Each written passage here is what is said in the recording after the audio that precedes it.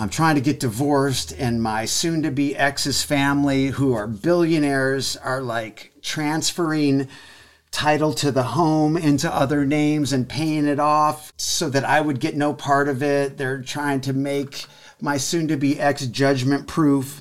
So she owes $200,000 in child support and is not paying for anything. And our rentals on the property generate 15 grand a month. And I was so angry. And this is before I really started all this studying and meditation. I was so angry. I just couldn't get past it. Like, how could this be? But I couldn't afford representation. I couldn't afford an attorney. And they had 3 attorneys. And they were doing all this shady stuff. But they were covering it because they had attorneys and they knew I couldn't do anything about it. You know, this is 4.5 years later, me telling you this story, and I'm still not divorced yet. Welcome to the Daily Naked Parent Podcast, brought to you by Rocco Blue, the first ever brand focused on supporting parents with special needs children. Naked Parent Nation is a group of parents with special needs children who are willing to get vulnerable, strip it all down, and take a look at ourselves, our parenting, our family, and our plans to create a life beyond our wildest dreams.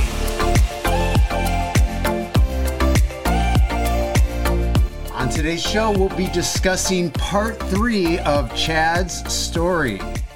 Hello, Naked Parent Nation, and welcome to today's episode of the Naked Parent Podcast. My name's Chad Ratliffe, and I'm your host. Before I introduce you to myself today, let me start by sharing the Naked Parent Nation offering. Naked Parent Nation is a worldwide community of parents and professionals raising children with all kinds of needs.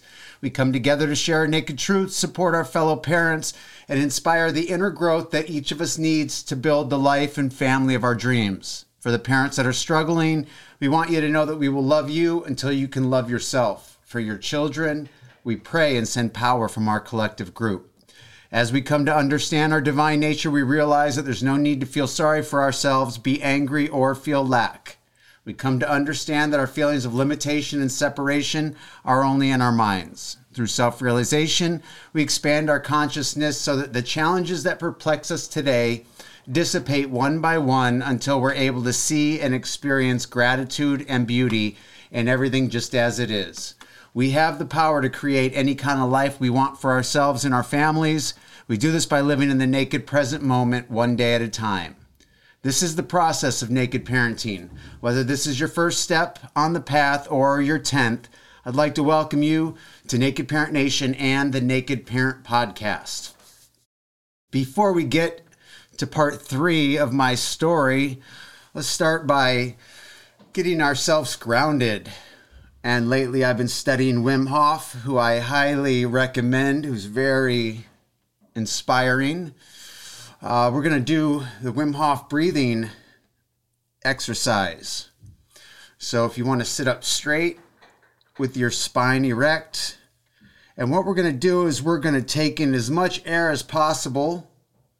Inhale, and then we're going to just let it exhale and relax. We're going to take in as much air as possible. Inhale, and we're going to exhale and relax. We're going to do that about 10 times. And then on the last exhale, we're just going to sit calm for as long as you're comfortable. If you can do a minute, that's great. If you can do more, great. Less, that's fine. And then after you've held your breath as long as possible, you're going to do another strong inhale and hold it for 10 to 15 seconds. And then exhale, relax. And that's going to be 1 cycle. And we'll do 2 or 3 cycles. Okay? So let's get started. Spine erect. And don't put your mind into it. Just let your mind go away. And just take in as much air as possible. Inhale. Exhale, relax. Inhale. Exhale, relax. Inhale.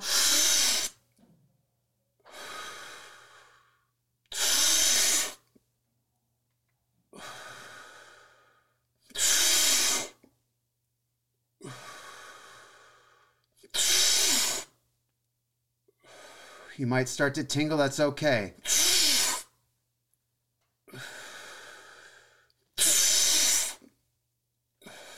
On the next exhale, we're just going to let it go.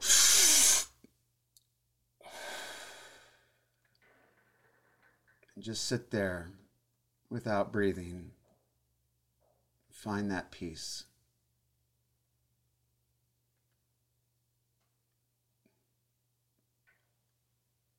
Hold it for as long as you can.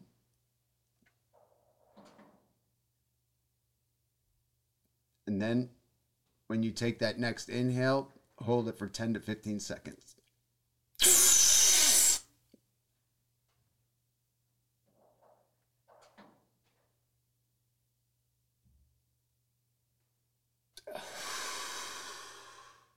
And that's one cycle. All right, let's do it again. And remember, you're going to feel a little tingly, but stop whenever you need to. If you're pregnant, I don't think you're supposed to do this. Please be smart. Check with your doctor if you're unsure. Yeah, we're not in any way able to offer medical advice, but if you'd like to do the breathing exercise with us, you're welcome. So let's begin. Exhale.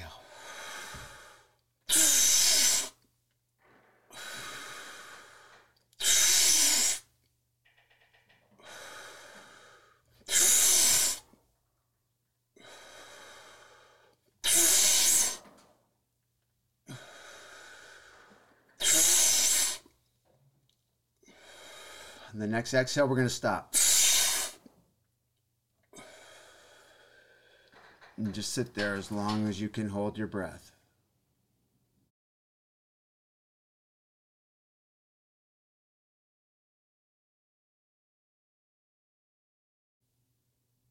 And then in a moment, we're going to inhale and hold it for 10 to 15 seconds.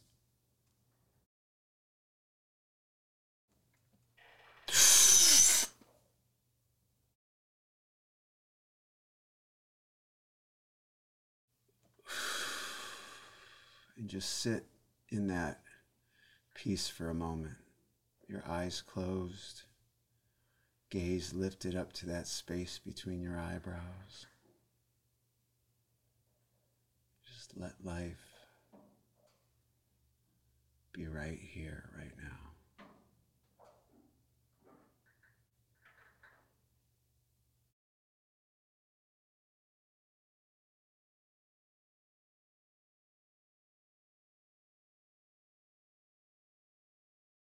There's a lot of benefits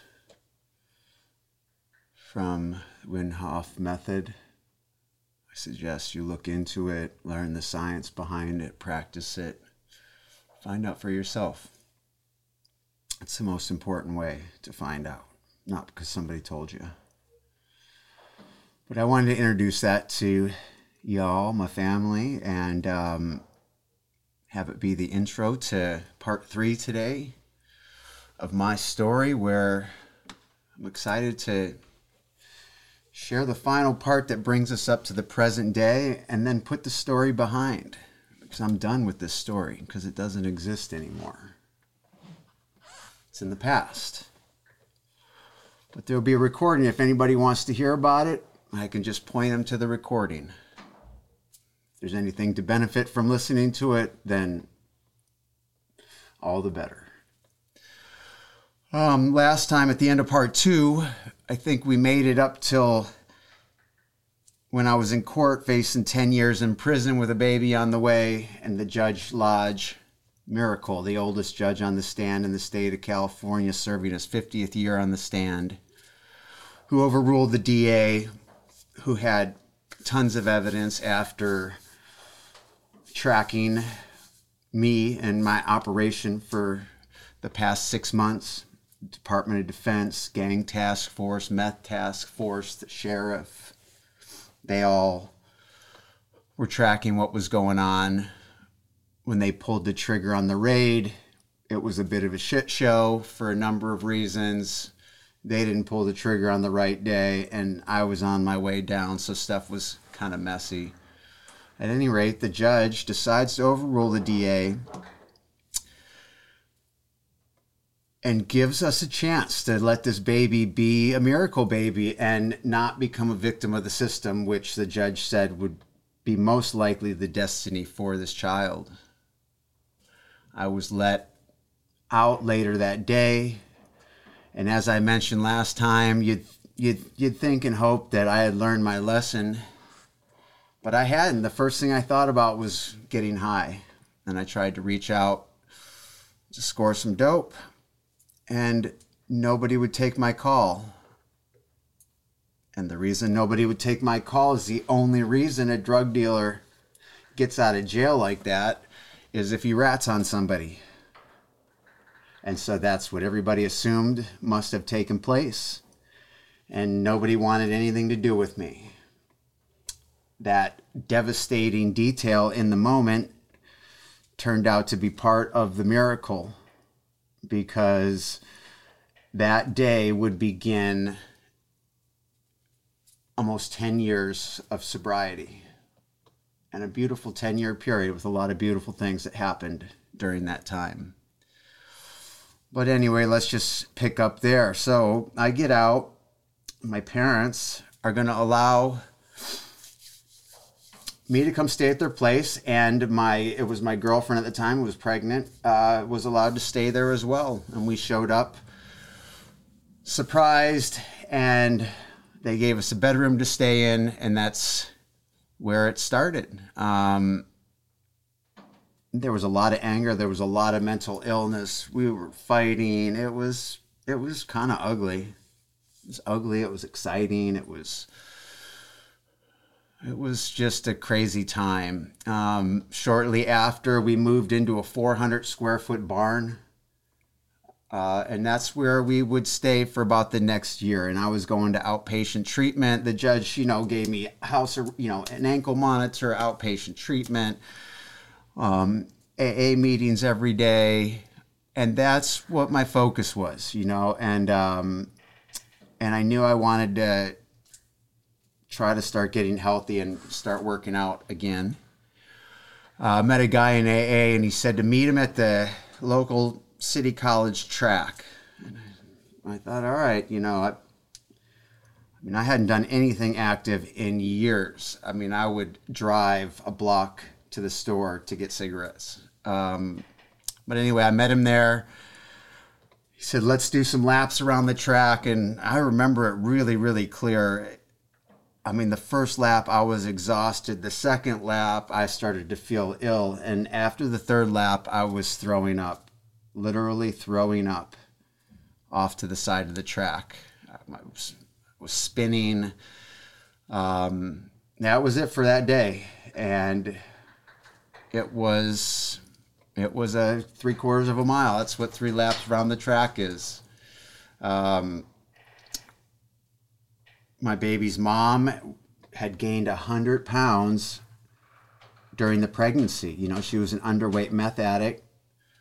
And then food became kind of, an escape. It was the replace drugs and alcohol for food. She gained 100 pounds. It was the most weight that most of the nurses had seen during anybody's pregnancy. We got a membership at the YMCA.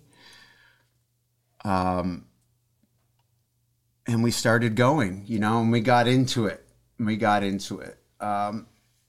Baby shows up. It's a miracle baby. The police are in the waiting room waiting to take the baby, assuming there's going to be drugs in the baby system. And there wasn't. And we have the baby in the 400 square foot barn.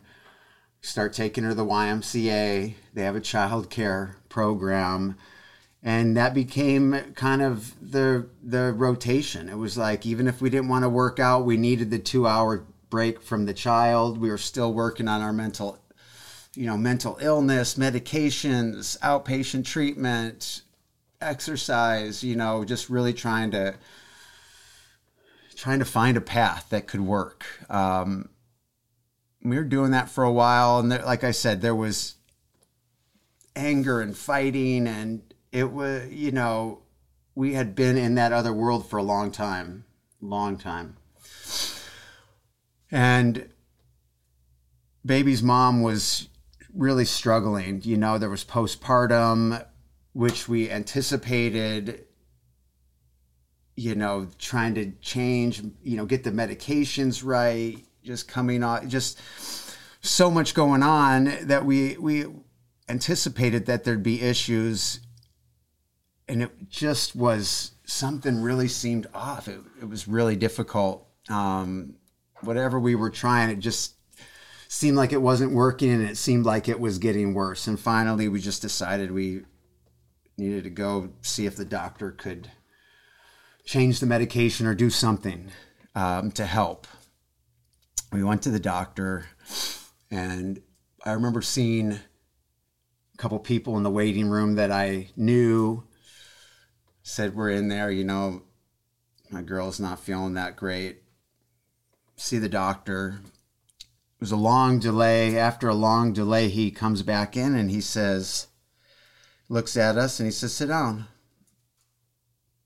Felt a little weird. And he said, well, the good news is you're halfway there. And I'll never forget. I said, halfway to what? He said, you're 20 weeks pregnant. We were speechless. 20 weeks pregnant. What are you talking about? And as it turned out, we thought it was hormones and all of these things, but 6 weeks after Izzy was born, she got pregnant. And because she had gained so much weight with the first pregnancy, we didn't notice, you know, she was losing weight, but she still had a lot of extra weight on her body, and found out that we were 20 weeks pregnant, halfway there. And I remember walking out and I saw one of those people that I recognized, and they said, what are you here for? And I said, we just found out we're 20 weeks pregnant. And the girl like couldn't believe it, because she's like, are you kidding me? She's like, I just got pregnant. These have been the worst 3 weeks of my life. She was so sick. She's like, how could you make it 20 weeks without knowing? And 11 months later, we had our second child.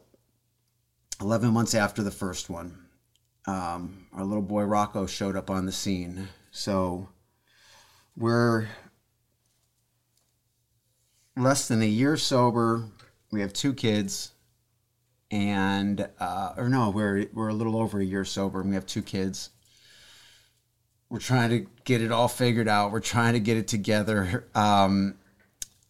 And it was pretty challenging, but at this point we're really trying to domesticate ourselves. We're trying to do the family thing. We're trying to pull off this new life. And we started exploring different churches and religions. My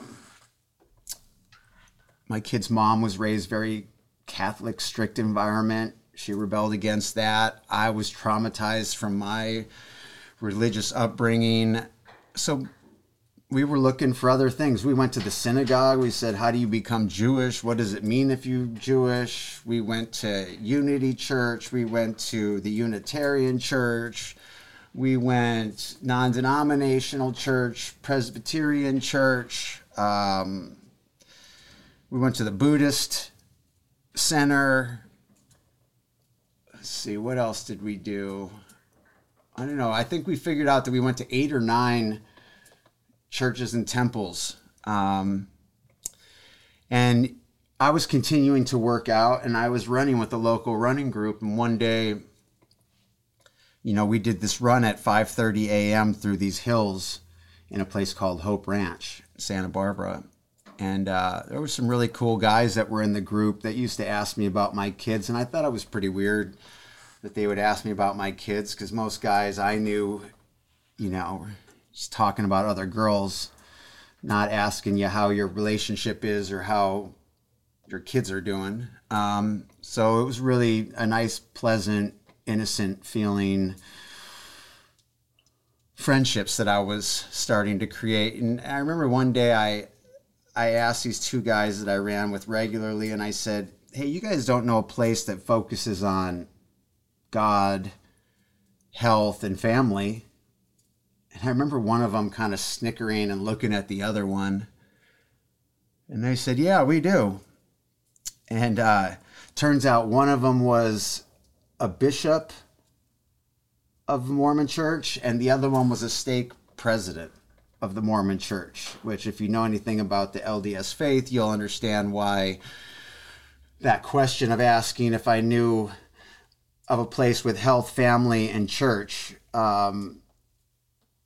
would be like teeing it up for them for the missionary efforts that the church makes.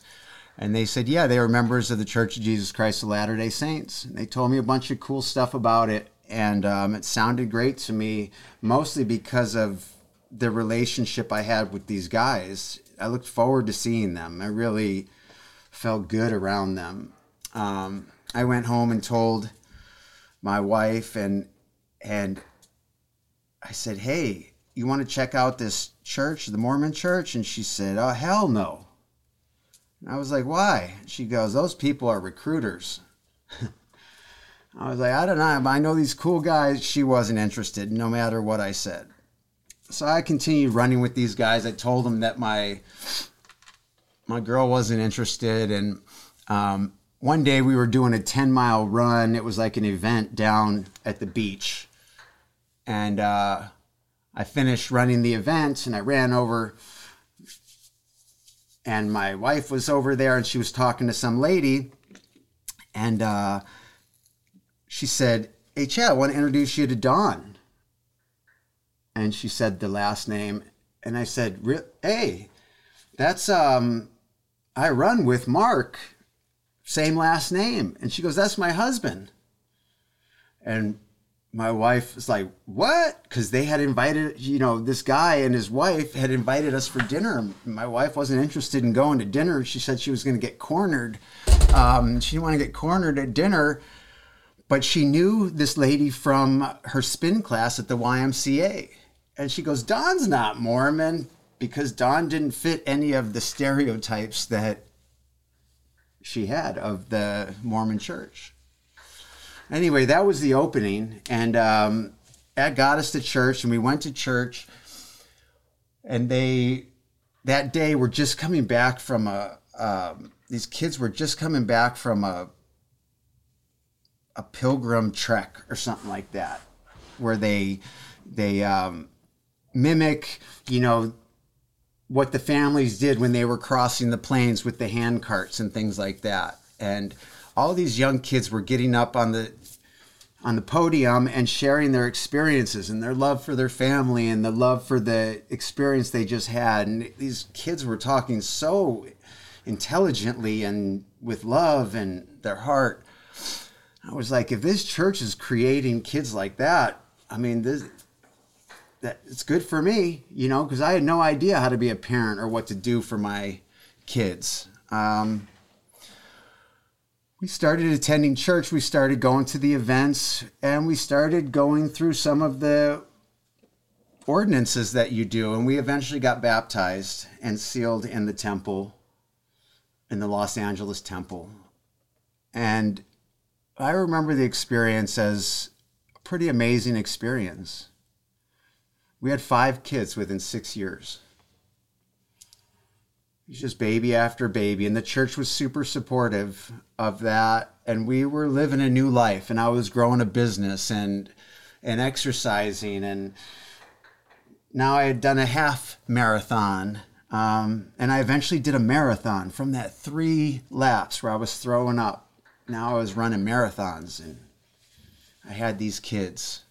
Life was good. Business was growing. Things were getting clearer for me. We moved a bunch of times during that process.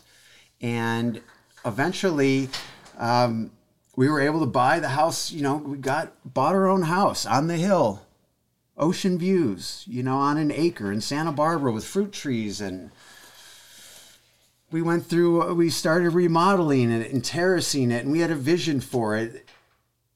And we built an amazing home with multiple structures on there. We put 2 shipping containers together and cut the walls off and put glass in the front, had ocean views and a porch, and it was super cool. Like, we were doing some cool things. Raising these kids, living on a cool property, in a great town, connected to an amazing church, had an amazing support system. Life couldn't have been better. Now, our second child was missing some milestones, but the doctors just kept saying that he was delayed. And so we just kept going with that. And we had so many kids and they were so young. And I mean, we had 5 car seats at one time. We had to get a specially made car seat just so we could fit 3 in one of the rows. And we had to get a vehicle that had a 3rd row. We had 5 car seats. And then I did a half Ironman. And then I signed up for an Ironman.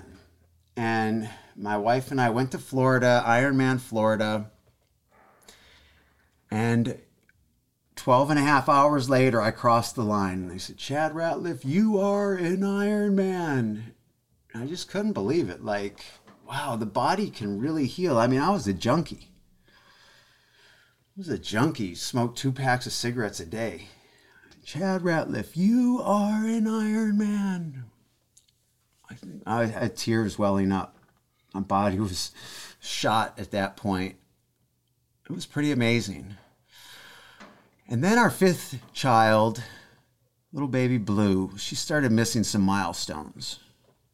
At this point, our second child was diagnosed with autism and intellectual disability. And he was really low functioning. I mean, he would eat his own feces. He'd put his hands in his pants and wipe feces on the wall and on his face. I mean, he was really low functioning.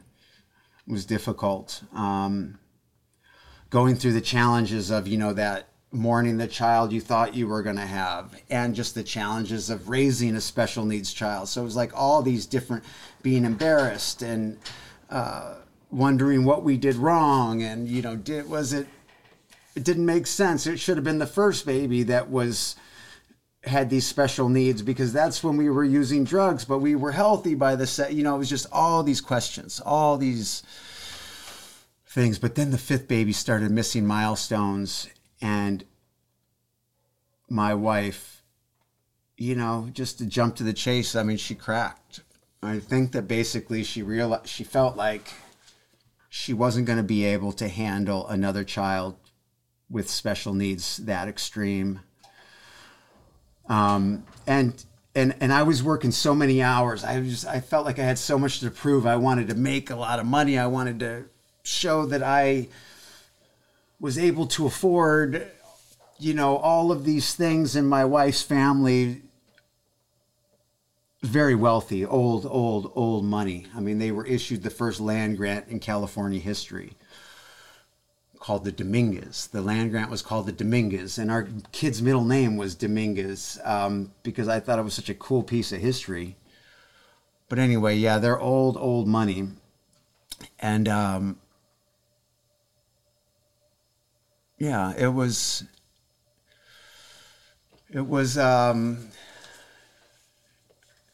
so I wanted to prove to everybody that, like, I didn't need their money. I could make it on our own. I'm working 15-hour days. I was too focused on the business and making money. When I look back, I realized I really left her as kind of a single parent.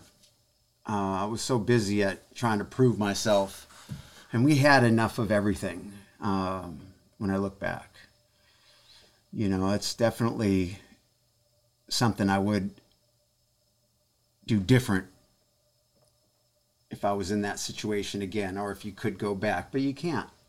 But that 5th child, missing those milestones, she cracked. And one day she came home loaded. 9 years and 11 months of sobriety. She showed up loaded, and I was devastated. I mean, I kicked her out right away. I just couldn't believe it. I did not see it coming. It was so scary to me to see her under the influence. We were in that new life. And she was calling me, trying to get back in the house, and I just was so confused and so angry, and I made her stay out. And then she called again like a day or two later, and she was wasted again. And shit went down really fast. One thing I forgot to mention was, right before she relapsed, I had this opportunity to buy a business called Moms in Motion. And the reason it was important to me was, one, I felt we were uniquely qualified, to create a fitness business for moms, having a mom who had 5 kids within 6 years of age and 2, and who had gained 100 pounds and then had lost it and was in great shape. I felt like and this business had international expansive power. And I had this picture of me building $1 billion company. I was in that mind frame. I wanted to show the world what I could do, what we could do. And I started letting the other business, the lifestyle business, making a few $100,000 a year, able to go on vacation, work when I wanted to. And I started letting that go because this other deal was going to be the $1 billion play. It was going to be the unicorn. And I worked for about 7 months, didn't make a penny on it, restructuring the business. The business had been around since 1989. It was a mom and husband who started it. And they just were never able to turn it into what they thought it could be. And I had some visions for it, and I restructured the business a bit and did it in a way where the husband, the original founder, he noticed what I was doing, and he thought it was super cool, and he thought it was inspiring. And he said, wow, I can see how this could actually go somewhere. And he was a guy who owns a gym. He was in great shape. He had been around the business for a long time. He had a degree from a prestigious college. And he was interested, and he asked if he could continue being part of it because he saw the potential. And I thought, well, that would be great, because I always wanted to be the most successful guy nobody ever heard of. And I thought, wow, this guy, he's a good-looking guy. He's got the fitness background. He's got the degree. I don't have any of that. He'd be a good face for the company. So I thought it was cool, and I thought we'd work together. And I found an investor through my church. And about 8 months later, we were able to, get the company valued at around $1 million. We got investment. The investment came in, and this is when we were going to start getting paid, at least enough to support my family since I was letting the other business just kind of go because it wasn't interesting to me anymore. And within 2 months, I got fired, which I didn't even know was possible. But the guy, the original founder, who we said was the CEO, and I was like the COO, he fired me. And he said he had talked with the investor who was supposed to be my contact. And anyway, it was devastating. I was dumbfounded. I didn't even think they could legally do that. But the point was, I didn't have access to the bank accounts. I had let the other business go where it was falling fast, and I didn't think I was going to be able to salvage it. And now I didn't have enough money. The investor guy was a billionaire guy, cutthroat dude who had a team of attorneys and was kind of known for, hustling people out of their companies and then, smothering them in court so that they couldn't really do anything about it. And I knew I just wasn't going to be able to to do anything. And I remember telling my wife about the situation, and I saw the fear in her eyes. And this is right before she relapsed. And I think that this participated. The fifth kid missing the milestones, and then the fear about business and finances. And she said, "What did you do?" And I said, I didn't know I did anything, but I definitely let the other business go. And I did not see this one coming. And now she's relapsed. I kicked her out of the house. She wants back in. And it turns into a shit show real fast. Now, trying to get back in, police are getting called. The kids are nervous. It was pretty ugly. And then I think she realized how much my wife realized kind of where we were, and she goes to her dad and basically says that I'm this abusive monster. And next thing you know, the police show up, handcuff me for supposedly beating her up, takes me to jail. And I remember that night in jail. I had been to jail many times, but I did not anticipate being in jail again, and especially under these circumstances.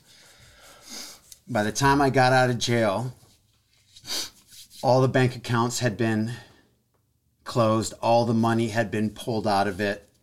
There was a restraining order on me. I wasn't allowed back into the house. I wasn't allowed to see the kids. The kids were underneath the restraining order.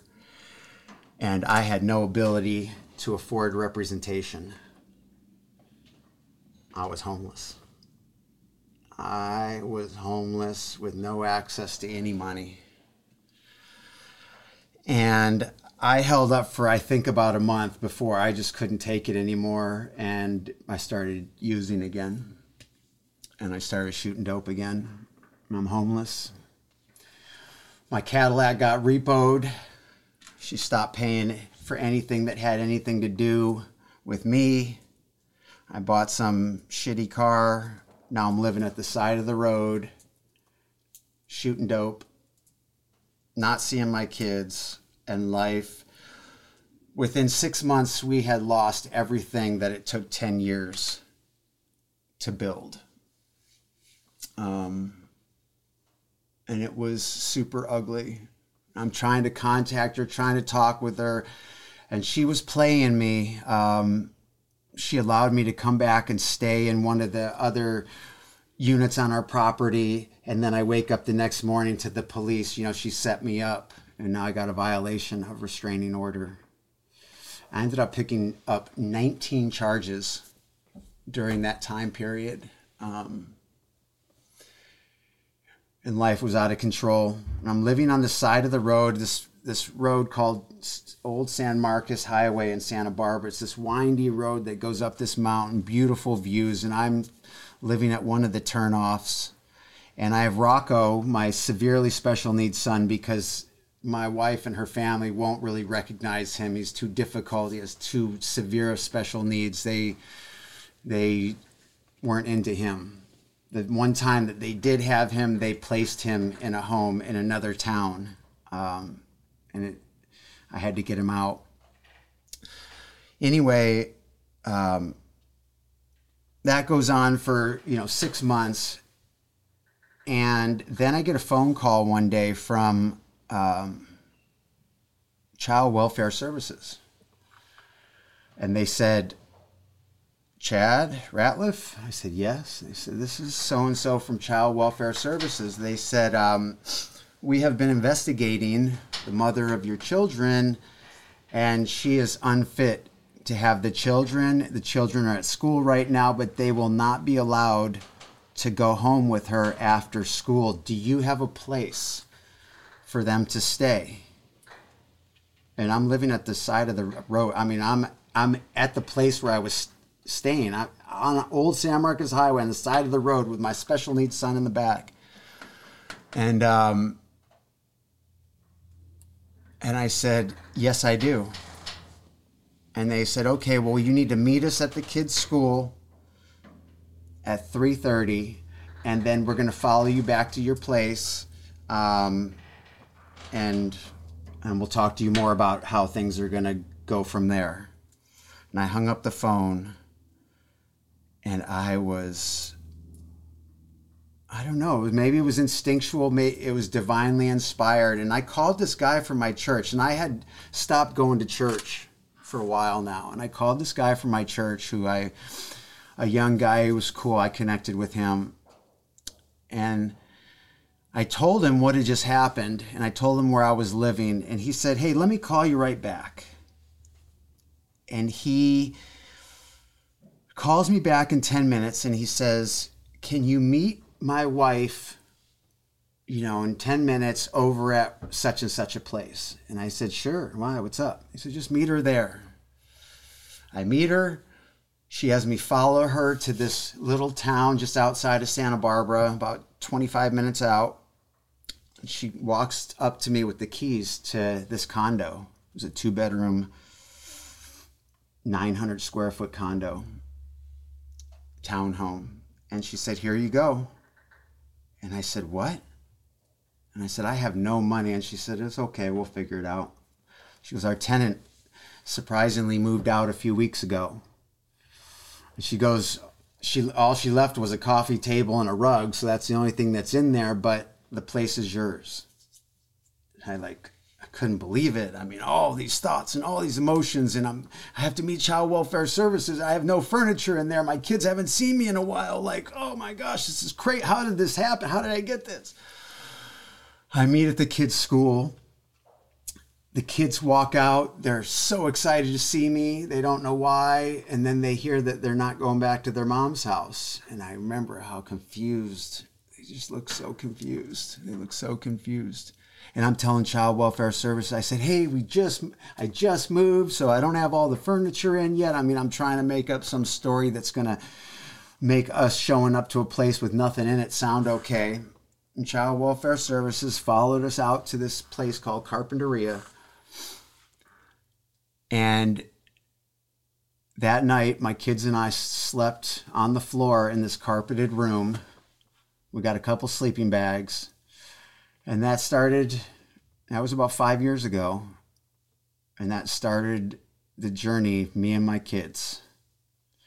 So our church helped us furnish the place. 4 kids shared one bedroom. My severely special needs kid had the other bedroom because he'd be up all night screaming. And I slept out in the living room. We lived there for about a year. The kid's mom would try to have visits. She wouldn't show up. She'd leave them hanging at the corner of the road. Then she had to have supervised visits. It had to be at her mom's house. It was always trouble. It was always a problem.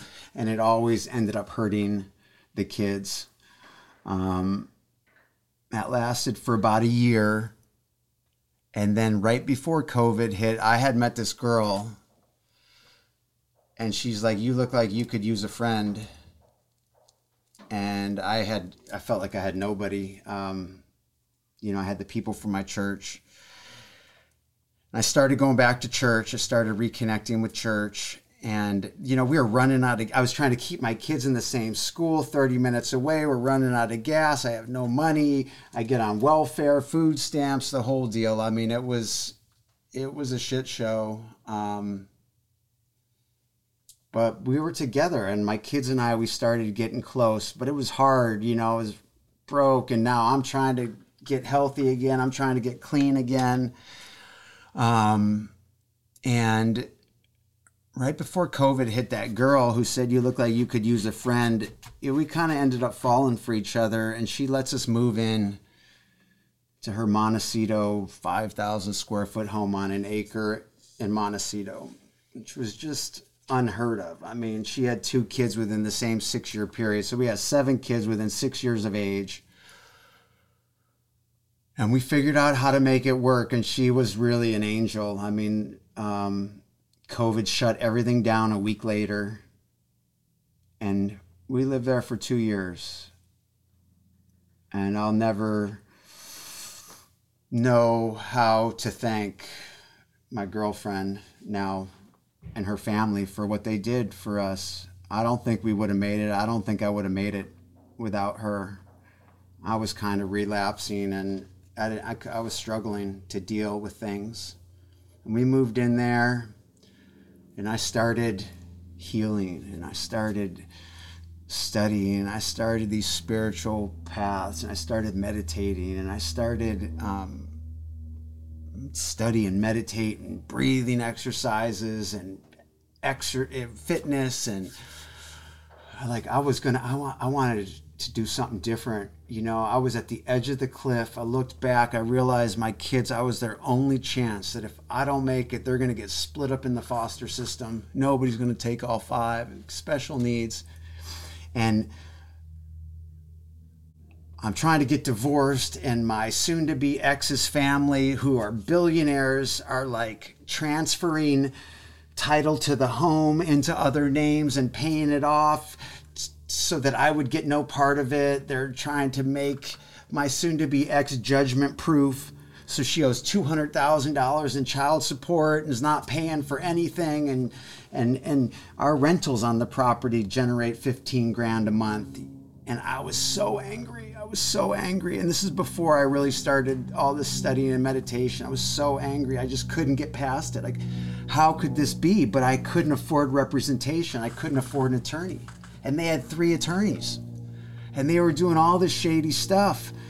But they were covering it because they had attorneys, and they knew I couldn't do anything about it. And they, this is 4.5 years later, me telling you this story, and I'm still not divorced yet.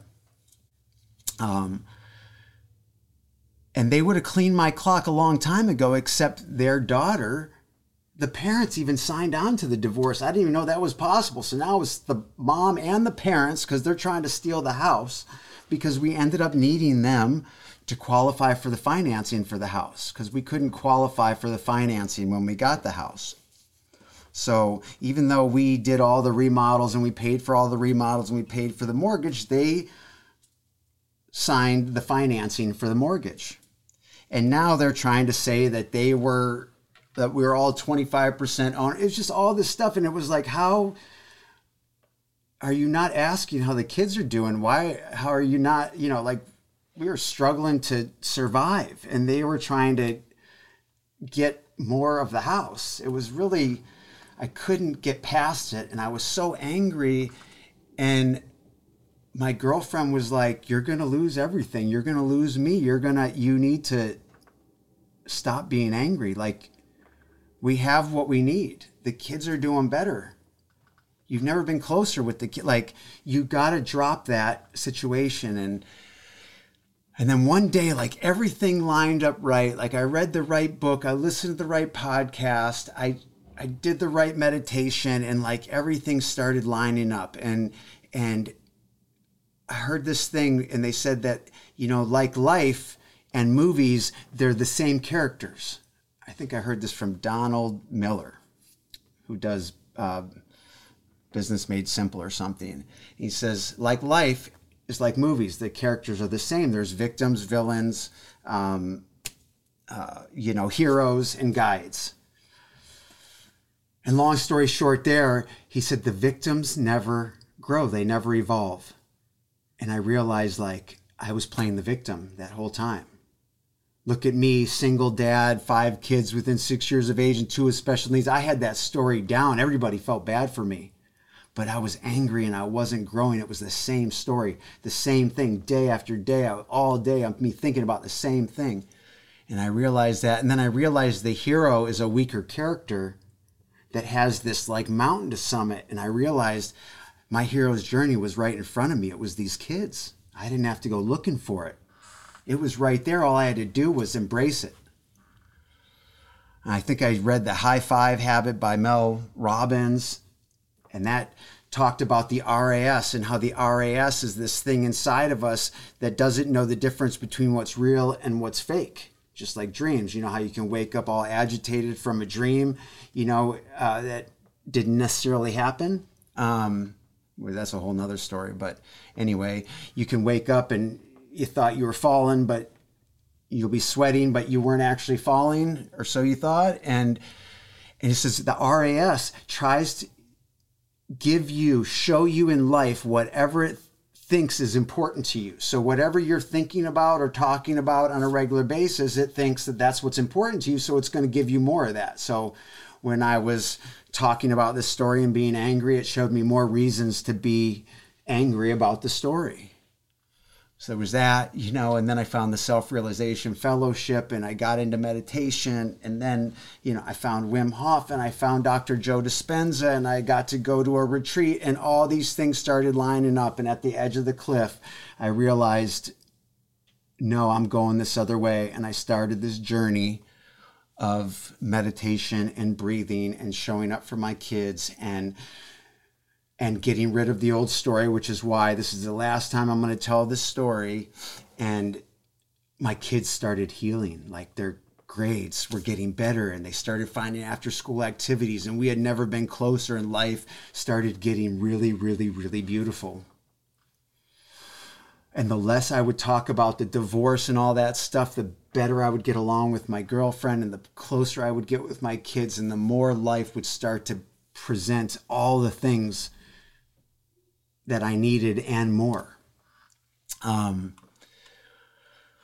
that's kind of what birthed this whole Naked Parent podcast thing, because single dad with these 5 kids, I had fallen into every trap that you can fall, depression and addiction and nasty divorce. Like, I'm uniquely qualified to help parents raising special needs children through a lot of the adversity that you can fall into. And it's really it really started giving me a purpose. My girlfriend had cancer, and I helped her through cancer, and she helped me through this divorce situation. And I continued practicing my meditation and continued getting healthy and creating this new path. And life's been getting brighter and brighter and brighter every day. And then I go to court, and I see the lies and the deception and the lack of compassion and empathy and consideration for the kids, and I get riled up, and it's like that's been happening like a yo-yo. It's just less and less and less, but it still kind of gets me. But my kid's mom, she kept making mistakes. She kept failing drug tests. She kept not showing up, and that kept the court case open. Otherwise, they would have had everything and cleaned my clock a long time ago. And as of today, whatever today is, just into April 3rd, we got a trial set for June, and I think something will come out of it that'll benefit my ability to, provide a better home or something for my children. Because eventually we moved out of my girlfriend's house. It was just too many kids. She's working on selling the house. Her father passed away.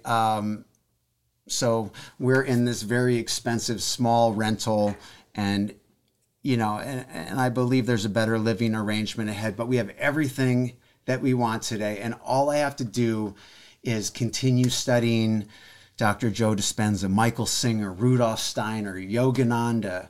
Donald Miller was that guy I was telling you about, Mark Allen, Napoleon Hill. These are the people that are behind the Naked Parent podcast, that are behind Naked Parenting, that are behind this way of living that has totally transformed everything for me.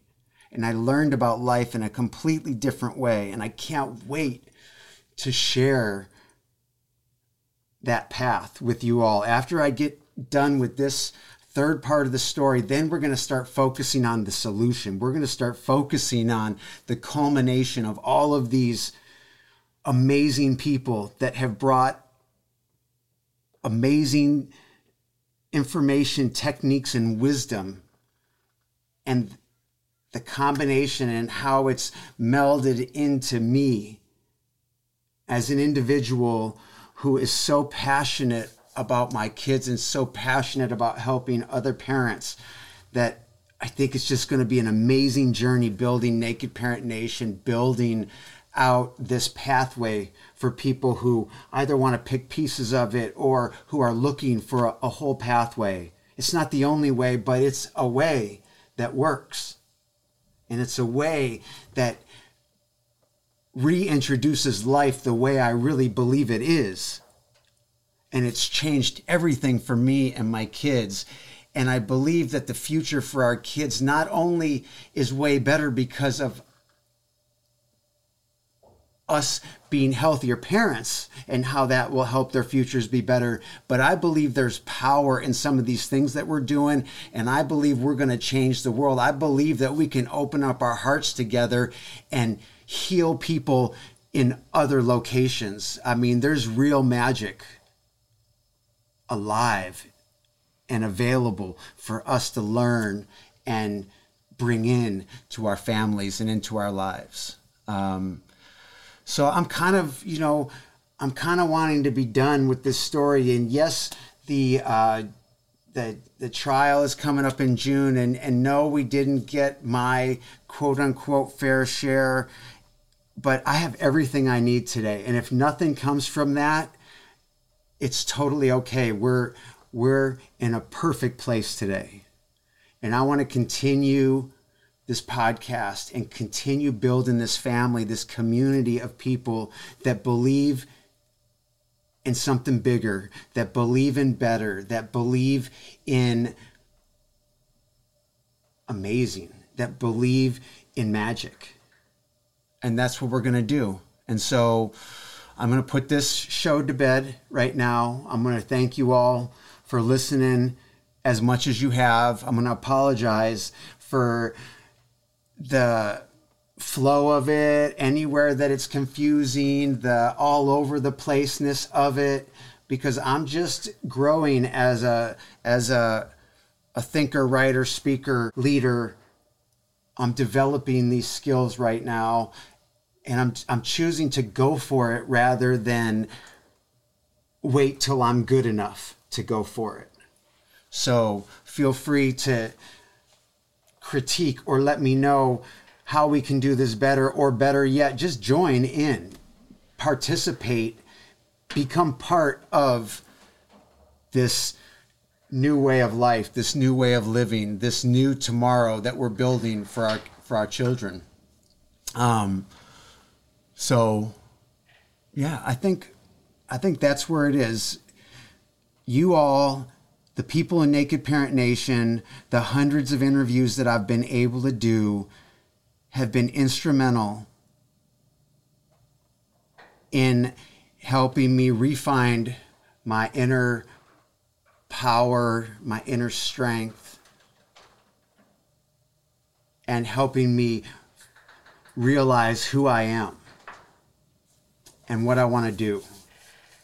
And I'm excited about it. And starting next week, we're going to start talking about the message. We're going to start, putting together the pathway for naked parenting, for what that is, for what that means. And we're going to strip away all of the bullshit that's got us all lost and confused. And we're going to get down to the real truth of who we are and what we're capable of.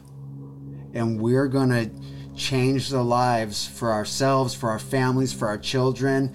And we're going to start to put real life magic into real life together as a family and a community where we can be happy every day, all day, where we can feel good every day, all day. That's real. It's real. Like, we don't have to be depressed. We don't have to be working a grind. We don't have to be struggling. We don't have to be broke. There's a way for all of that, and it's all going to come together as a part of the Naked Parent Pathway. And I'd love for you to participate at whatever level you'd like to. You can pick little pieces. You can take the whole deal. But join us and become part of it. We're going to have weekly support groups. We're going to have online courses. We're going to have weekly meditations. We're going to be developing chapters in other communities. There's going to be ways where you can make money around putting your family first. It's going to be super exciting, and I'm super grateful to be in this position today. I want to thank all the higher powers that be, all the people that had love and opened their heart to help me heal and that help my kids. And I look forward to the next part of the journey. I love y'all. Until then. This concludes our show for today, and I'd like to personally thank you for spending the time with us on a topic near and dear to our hearts. If you'd like to be part of the Naked Parent Nation and help us reach those parents that are struggling and overwhelmed, there's no better way to help than by subscribing, rating, and reviewing the show on iTunes. iTunes highlights the shows based on these metrics, and the more the show gets highlighted, the more opportunities people will have to be introduced to the show where they can hear that message of hope or that tip that can change everything. So follow the link in our show notes, and we hope to have you back here tomorrow where we'll do it again. From the team here at the Naked Parent Podcast, we wish you the life you've always dreamed of and then some. So long.